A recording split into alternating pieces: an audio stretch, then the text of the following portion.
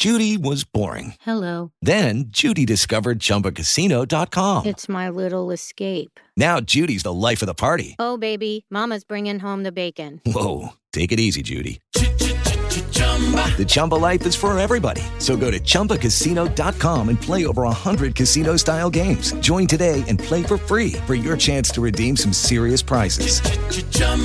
ChumbaCasino.com. No purchase necessary. Void where prohibited by law. 18 plus terms and conditions apply. See website for details.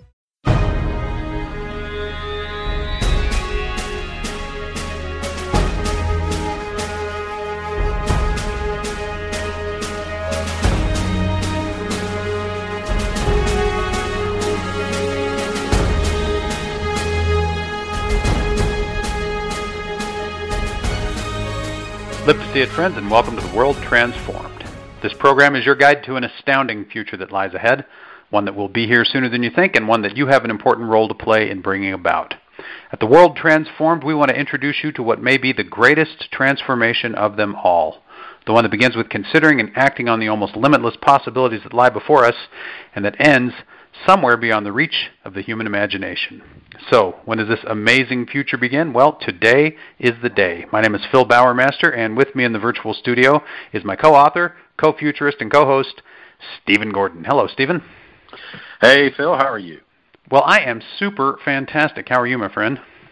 Man, doing great. Got to the end of the week, and it's been another great week on the show. But, hey, this one's fun. I always enjoy our Elon Musk shows. I mean, it seems like he comes up about once a month, and maybe every 2 or 3 months we give him a whole show.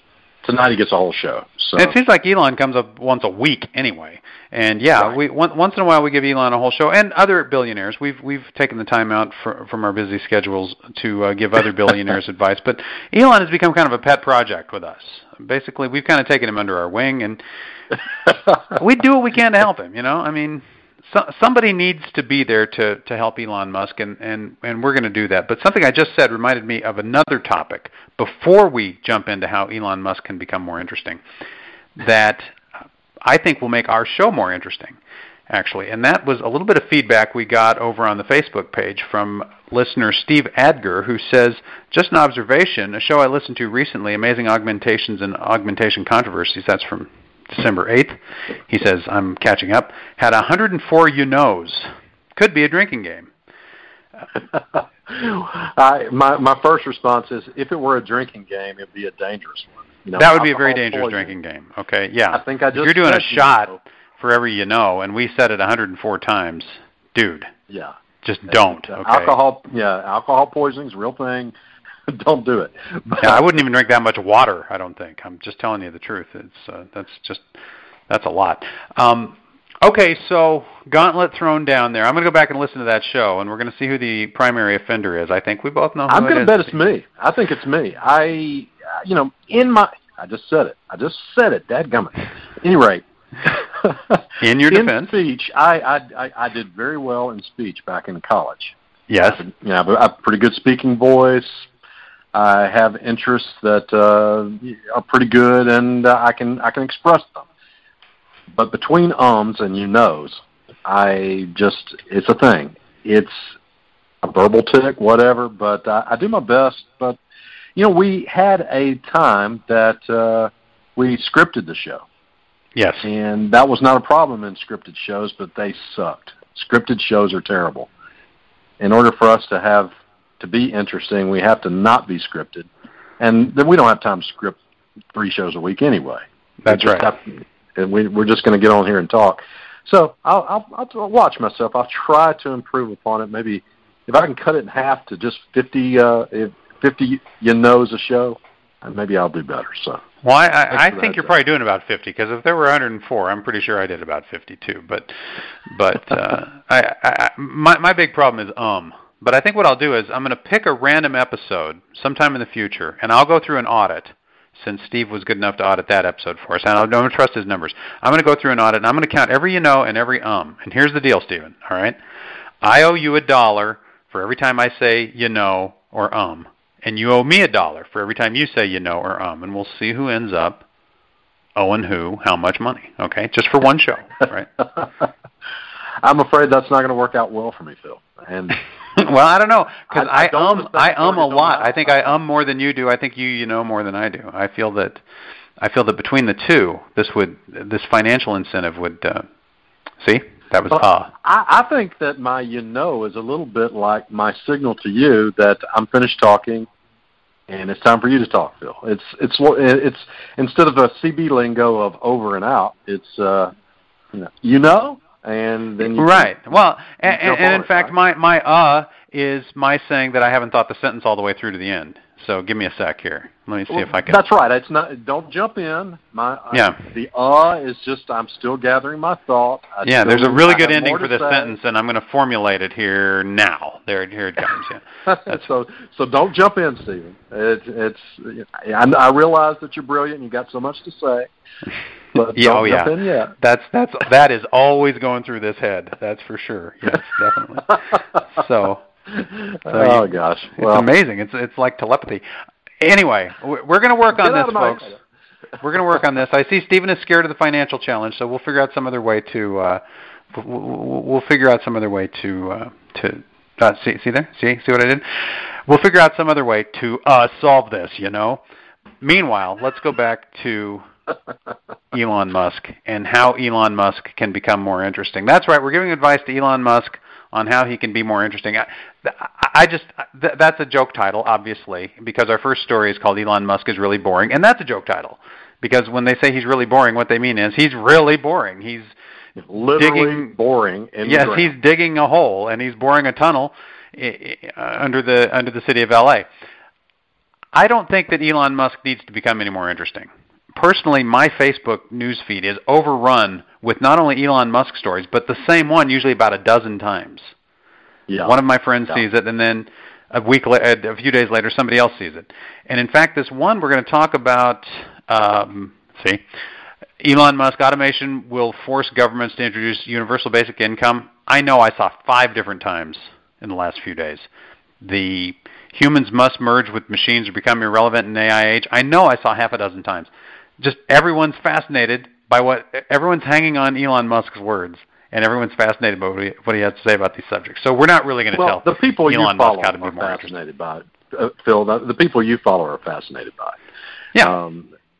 Well, when I say everyone, I mean everyone of any importance. People I'm friends with on Facebook. Interesting are interested in these things. So I'm not surprised that it come up more than once, but this guy is a fascinating guy. So I love everything about this story, by the way. He announces the start of this new venture, this new company, by saying, traffic is driving me crazy. I'm buying a digging machine and get to digging underneath L.A. Of course, it's a funny way of throwing it out there, but I'm sure he already had plans in place for this venture. But yeah, he is literally digging now under Los Angeles to make tunnels to add to the ability of Los Angeles to handle traffic. I think it's fantastic and a fascinating thing. If you see a problem, go after it. And that's right.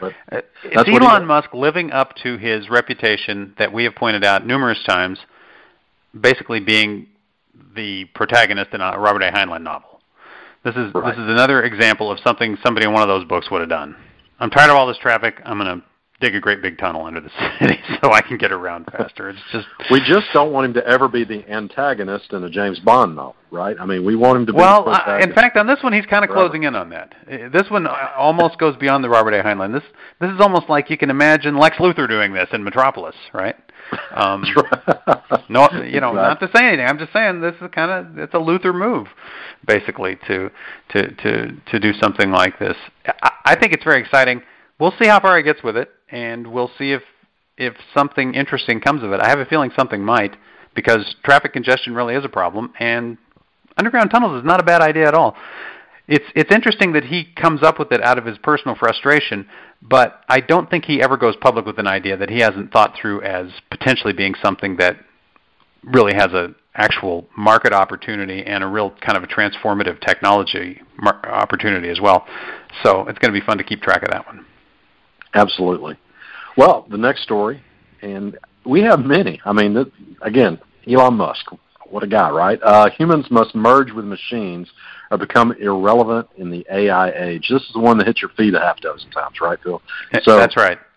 Well, and let me just say that the next three, actually, I think the next three all come from comments he made at the same event. So they're all spins on the same. One speech by Elon Musk generates all these different news stories on all these different topics, different but related topics. And here's the first of those three.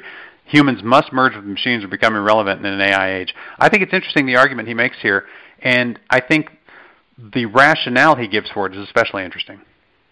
He says that the reason we'll be irrelevant is because computers can communicate at 1 trillion bits per second, while humans, whose main communication method is typing with their fingers via a mobile device, can do about 10 bits per second. That's why we're irrelevant. If they're smart, if they're as smart as we are, and they can go, 1 trillion times faster, how could we be relevant? It's just simple math that the thing that's 1 trillion times faster than you is going to be more high impact and be more relevant to anything that's occurring than you're going to be. I think he makes a pretty good case there. What do you think? Well, Stephen Hawking is a way of looking at it from the other end, isn't he? His ability to communicate is a fraction of our ability to communicate. He has to, if he's going to compose a document or something, it takes him a long time, right? He's doing it one character at a time with his eyes. And he's got shortcuts, and he takes shortcuts if he's able to. But it's a pretty tedious process, and yet he manages to shake the world, right? And I think that's just a function of how smart he is.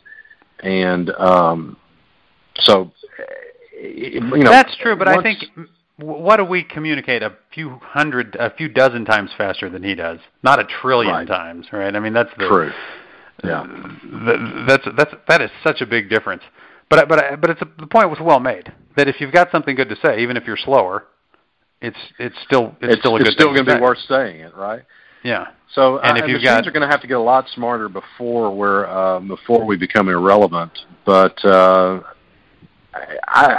guess I'm going to go along with Elon Musk and say, handwriting's on the wall. We're going to have to. It's going to have to be us and the AIs, not just the AIs on their own. We've got to be part of the picture, or we're going to be irrelevant. And his idea of merging with the technology, actually, if you swing it back to the Stephen Hawking analogy, it's perfect. Because the one and only way that we know what Stephen Hawking has to share with the world is through technology these days. Right. The extent to which he has already merged with technology, which he has done to a certain extent, is why we even can read his books. It's because the technology is put in there. So 100 years ago, he would have been a locked-in patient, right? I mean, that's not even 100 years ago. Yeah. So it's actually pretty true to form that he's kind of demonstrating what we're all going to do. And when you talk about Google being part of your brain, well, eventually it will be part of your brain. If we go back to Monday's show, eventually we're going to have implants in our brains automatically accessing information or storing information or speeding up how fast we can think, or just linking us up to another processor that's in another place. And all of that, I don't know if we'll ever function at 1 trillion times faster. Maybe we will, but we'll be part of processes that function much faster and that can keep us relevant in the world. I also think it's that we will be the means by which these 1 trillion times faster processors truly become part of the world, that they really become part of what human beings are doing, and that they become part of our economy. Because Tony Stark and Jarvis, right? Yeah. They're a team. It took the team of Tony Stark and Jarvis to make Iron Man, right? So, fictional, of course, but I think that's sort of what we're talking about, perhaps. I think so. Yeah. So, I think he's completely right. Oh, okay. Yeah. So we don't have any advice to give Elon on this one. I guess not. What's the next one then, Phil? The next one: automation will force governments to introduce universal basic income. This is kind of a forced headline. If you read the story, I like what Elon Musk says here. He says, "I don't think we're going to have a choice. I think it's going to be necessary. There will be fewer and fewer jobs that a robot cannot do better." He gets at it the way we usually do, right? Yeah. Well, it doesn't look like we have any other way solving this problem. So if there's no other way, then we'll do UBI. But as we've been discussing, there may be some other ways, right? Yeah. With Brian Wong last week, we discussed, and Brian Wong talked about something that universal basic electric power. Right. And the way he presented it was, if the poorest parts of the world had access to power the way not even the developed world does, but perhaps other places in the world that are not quite as developed as the United States, but just had a fraction of our power, then what it would do for the entire world, as far as just the explosion in productivity that could be brought to those areas of the world, and therefore the entire world, would be incredible and more than payoff, right? So it's an investment that we would see a payoff in if we could get power to these places. So universal basic power is sort of his idea, but we kind of been expanding upon it this week to something a little more. Well, actually, we've talked about the important future of post-scarcity, right? The important technology that will support that will be something like the universal replicator. But before we have that, we'll have increasingly advanced 3D printers. We'll have machines that increasingly offload the means of production directly into the hands of the consumer, or maybe into the hands of much smaller communities of consumers, or into neighborhoods, or something like that. But rather than paychecks going out from the government to people, what if the government is just providing the infrastructure that includes the power, maybe that includes the basic 3D printer that can provide you your stuff, that includes some of the feedstock? Instead of checks, just giving that universal basic infrastructure might be an alternative to what's been described as UBI up to this point. Still leaving the cash economy kind of setting out there as a separate thing, and if people have their own means of production, they might be able to enhance their own means of production, and they might be able to participate in that cash economy that would still exist. So you might keep the kind of the best of both worlds by introducing another system. So I would say to Mr. Musk, you're right to say, I guess that's what we'll have to do, because what I hear in that is you'd like to see alternatives, and I think there are some alternatives. I think that alternatives around infrastructure, around people being able to produce their own stuff, might work as well as, and maybe even better than UBI, because we have skin in the game in terms of actually having to do our stuff, of actually having to have the machine on hand and produce something. UBI makes us into pure consumers. If we were to do universal basic infrastructure, that makes us part of the economy. That makes us producers of goods and services, and I think that's probably better. That's absolutely essential. We don't want to end up like people on board the Axiom in Wall-E, right? We don't want to have everything just brought to us, and we have this again completely meaningless life. We don't want that. We want to be involved in it. We don't want so two completely dystopian futures that are sort of opposite of each other, but we would want neither to be left behind by the AIs, so that we're like living in slums in the future, and the AIs are off, traveling the galaxy and doing all these amazing, wonderful things that we don't get to be a part of. We don't want that, nor do we want to be weighted on hand and foot and not have anything we can contribute to the world either. We want to be part of the picture, and I think that something along what we're talking about so beats to death universal basic income. And so I think so too. I think it kind of turns us back into farmers. It turns us back into hunters and gatherers. It puts us back in the business of taking care of our own physical well-being, which we still do. I mean, even in the age of working and earning a paycheck, we do that, but it's a little more indirect. But all along, we've had skin in that game. One way or another, we've had skin in that game, and you want to still. I think you want to still have skin in that game, and this is the way you can potentially achieve that. Okay, one more Elon Musk story before we start geeking out here, and this is AI will make life meaningless. Elon Musk says. Well, this is just another story talking about the same comments, and I read through it, and I didn't actually see him say that. So maybe I missed the quote, but I think it was basically will be irrelevant, or that if people don't have work, life becomes less meaningful. I didn't actually hear him say AI will make life meaningless. So once again, I feel like the hyping of Elon Musk's topics is a little bit out of control. But I think I would respond to that along the same lines that we've responded up to this point. AI is not going to make life meaningless. We will decide whether life is going to be meaningful or not. AI can't decide that for us. And we're going to set up a society in which we lead purposeful lives or we don't.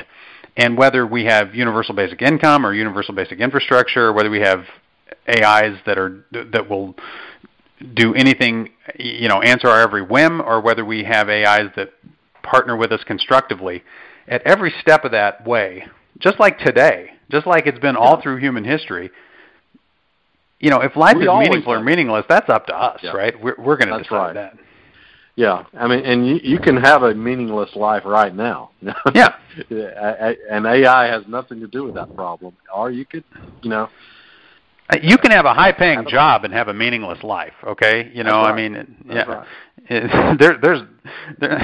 Those two things are only sort of connected, right? They're not completely connected, Or you can be out of work for years and have a very meaningful life. I mean, the two things, there's a relationship between them, but it's not that cut and dried. There's a lot more going on there, and I feel that he was kind of taken out of context. So I'm not arguing with you, Mr. Musk, on this one. I'm just arguing with whoever spun the story that way. I think that's an unfortunate way of spinning that story. But all told, Elon, we think you're interesting enough. You don't have to become any more interesting.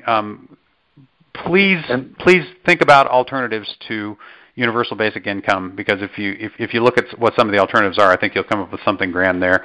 And best of luck on the tunnel, right? And I guess that's our parting shot on Elon Musk this week. Okay, you ready to do some geek?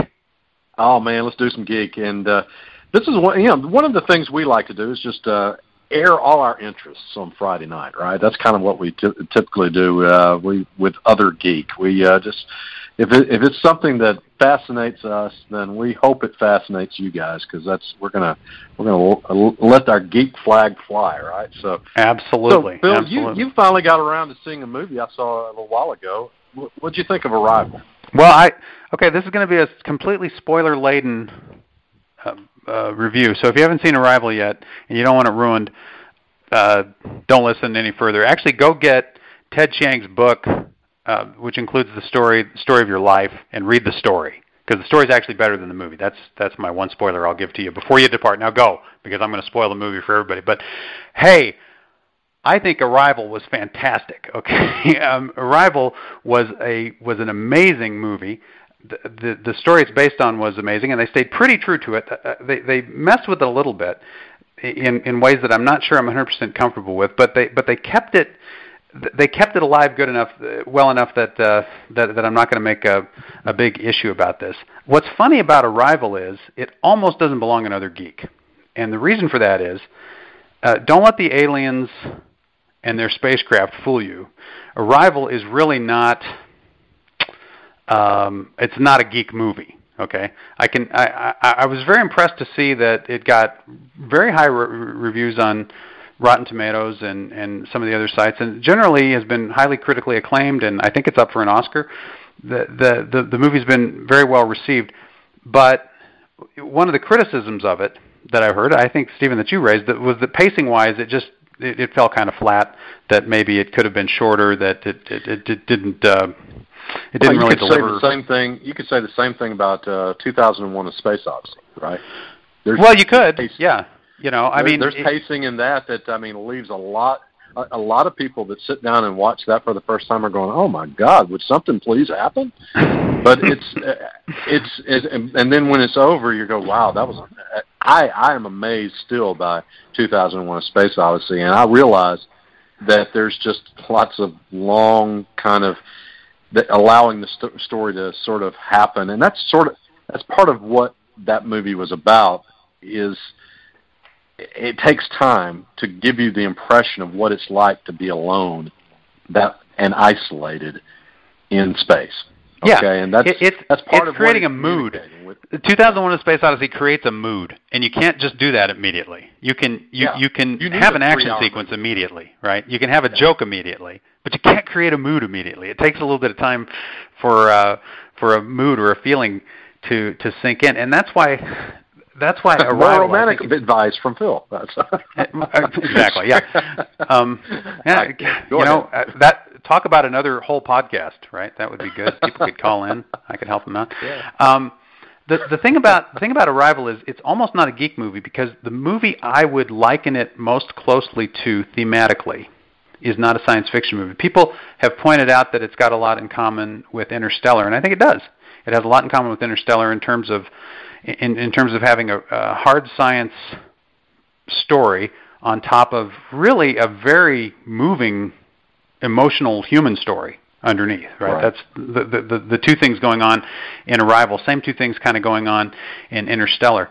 But it didn't remind me of Interstellar. The movie it reminded me of, and you might think I'm crazy, but this is the movie that I think it has a lot in common with, is, do you remember a movie from 1993 called Shadowlands? No, I don't know that movie at all.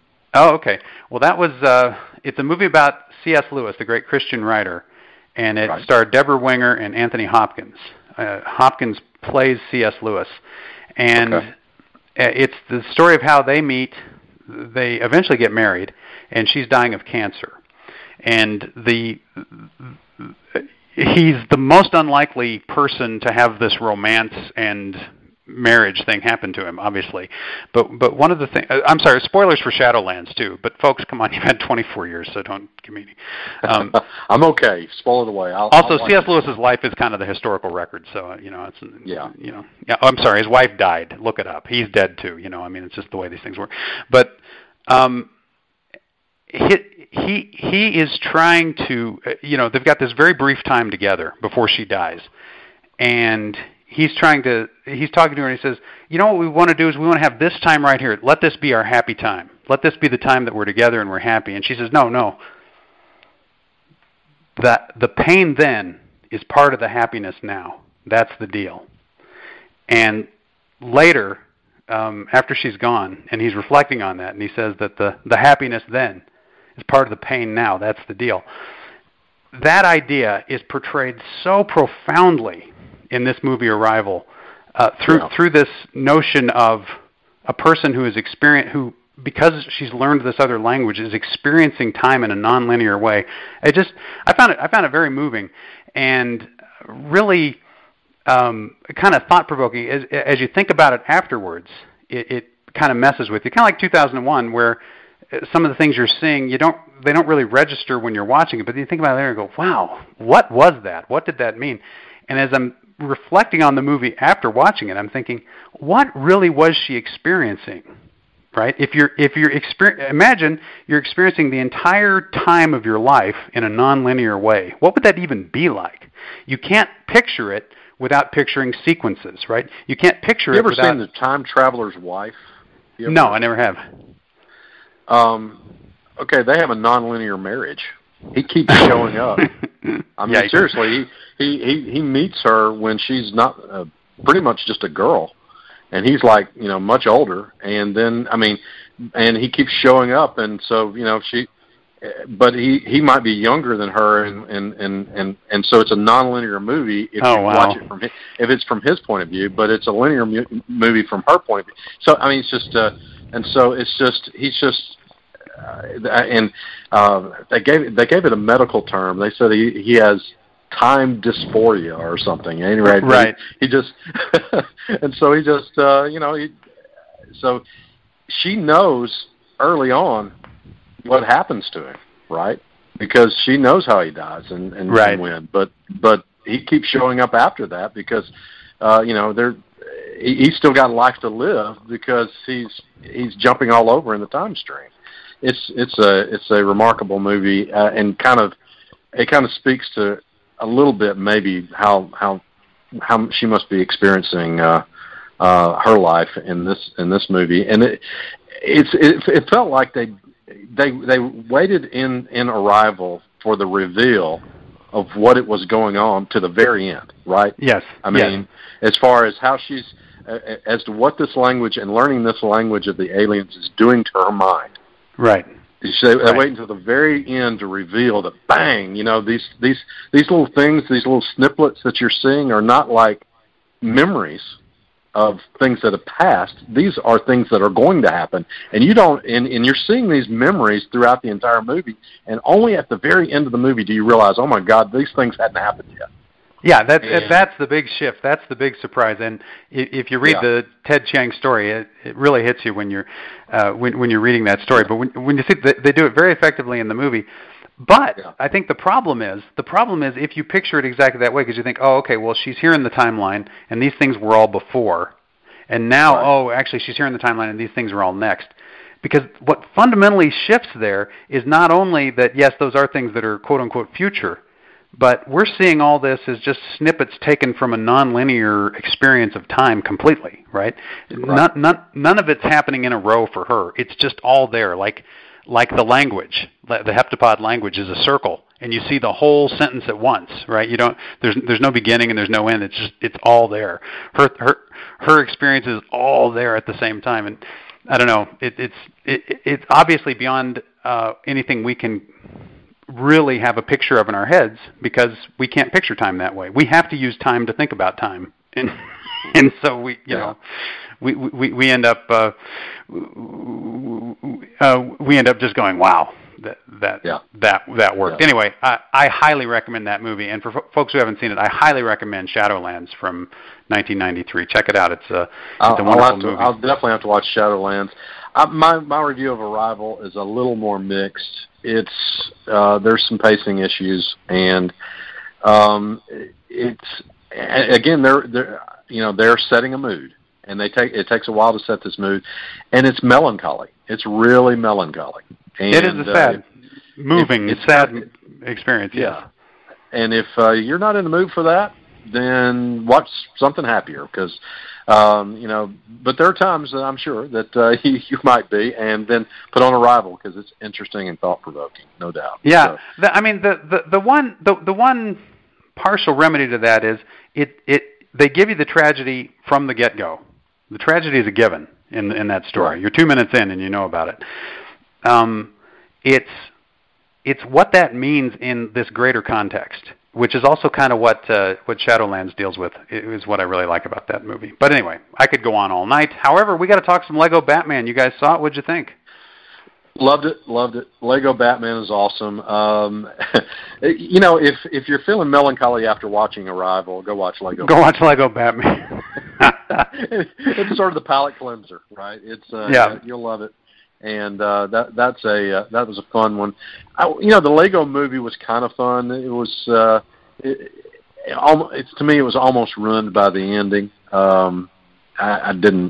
I know that they were sort of building towards that particular ending in the Lego movie throughout the movie, but it's still I didn't much care for it.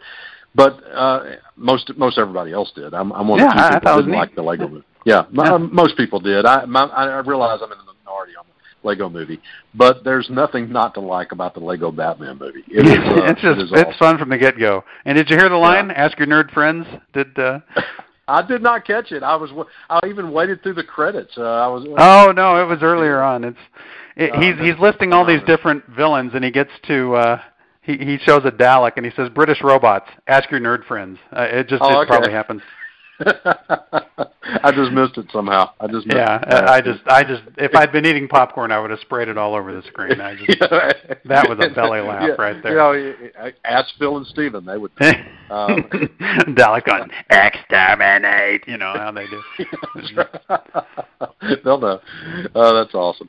But hey, I want to hit one more thing on our other geek. We're geeking out a lot tonight. We got lots to talk about. Back in 2004, I got this crazy idea that, let me back up to the 80s when I'm a kid. I'm playing in the arcades and in 1633. No. Yeah, that's right. When I was we got to go back a bit to start this story. Yeah, that's right. But I just said, man, I would love to have one of these arcade machines. When I get to be a grown up one of these days, I'm going to own one of these arcade cabinets, and that way I can play Miss Pac-Man anytime I like. Right. And so time goes by, and about 2004, I started hearing about something called MAME, M-A-M-E, Multiple Arcade Machine Emulation. It was a program that allows a person to play pretty much any of the old classic arcade games. And some are in the public domain, and so that's legal. And if you own the ROMs, it's certainly legal to do. So, anyway, I got to looking at it and said, hey, you know what? Now would be a perfect time to have an arcade cabinet, particularly if I put a computer in it that could running multiple arcade machine emulation, so that I could have more than one game. I don't have to have a whole arcade full of 30 cabinets in order to. You got one machine, and you can play all the old games on there, right? And that's right. Yeah, I can have an arcade in a single machine, and so I'm going to have an arcade cabinet. So, anyway, I bought a book called Project Arcade, Build Your Own Arcade Machine, and it was back in 2004. It looked exactly like one of those dummy books. Okay. It's the same exact shape and size. It's made to look like one of those books, okay? Right. Same print and everything. And it's completely dated now. It's still for sale. You can go buy it. But everything in it is dated except the plans for the cabinet itself. It has some great plans for an arcade cabinet. And if we have any listeners that want to build their own arcade cabinet, I still recommend that book. I think it's like chapter 2. Lays out plans for building your arcade cabinet yourself. And I did it back in 2004, but pretty much left the cabinet undone.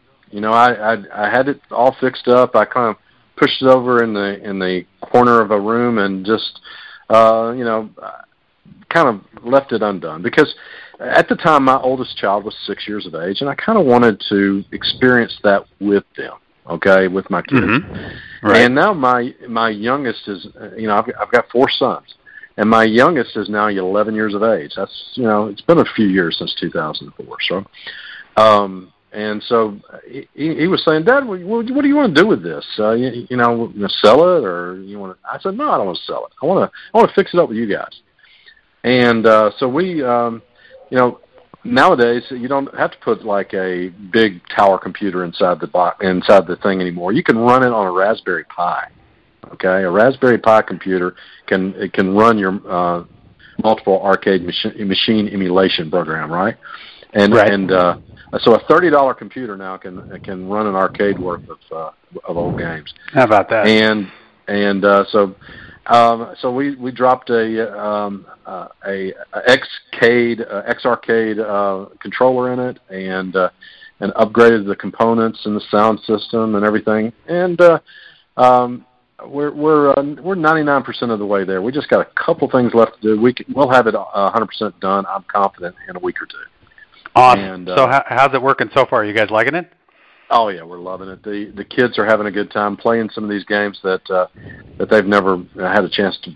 Well, they've played a few of them, but they're harder to find some of these classics now, right? I mean, sure. You can't, unless you're going someplace that that goes out of their way to cater to these 80s games and stuff. You're not gonna find them. And coin-op games they're hardly making any new ones because the consoles have won. Right. Right. If you're interested in state-of-the-art arcade type gameplay, you buy a console now, and sure. You don't get that in arcades anymore. So you're doing two wonderful things here, Stephen. You're helping preserve that heritage of the old arcade games, the old coin-operated games, and you're passing on to your sons the wonderful experience of playing on a real, cabinet, arcade machine. Deal. what the way it's supposed to be, standing up and cranking that joystick and looking at the screen. That's right. If you could rig it where they have to pay a quarter, then they'd really feel the pinch. Okay, that would. That's right. I actually have. You're gonna laugh. I actually have like a coin door that I could install in this thing. The old old code still requires that it get a coin, right? And right now I got it set up where you just push a button. Well, I would love it if there was a way to actually to actually put a coin in. But that's another project for another day. Probably. I tell you, you get that rigged up, and then I'll show your sons how to beat that with a drinking straw.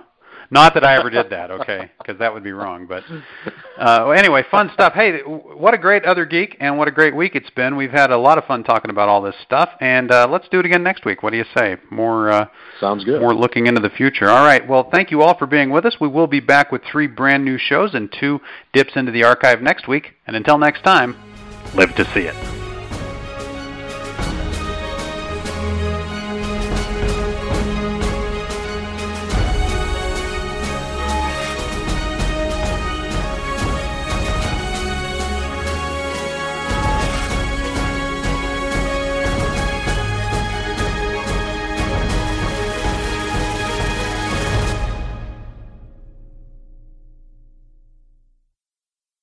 Hello, it is Ryan, and we could all use an extra bright spot in our day, couldn't we? Just to make up for things like sitting in traffic, doing the dishes, counting your steps, all the mundane stuff. That is why I'm such a big fan of Chumba Casino. Chumba Casino has all your favorite social casino-style games that you can play for free anytime, anywhere with daily bonuses. That should brighten your day a little.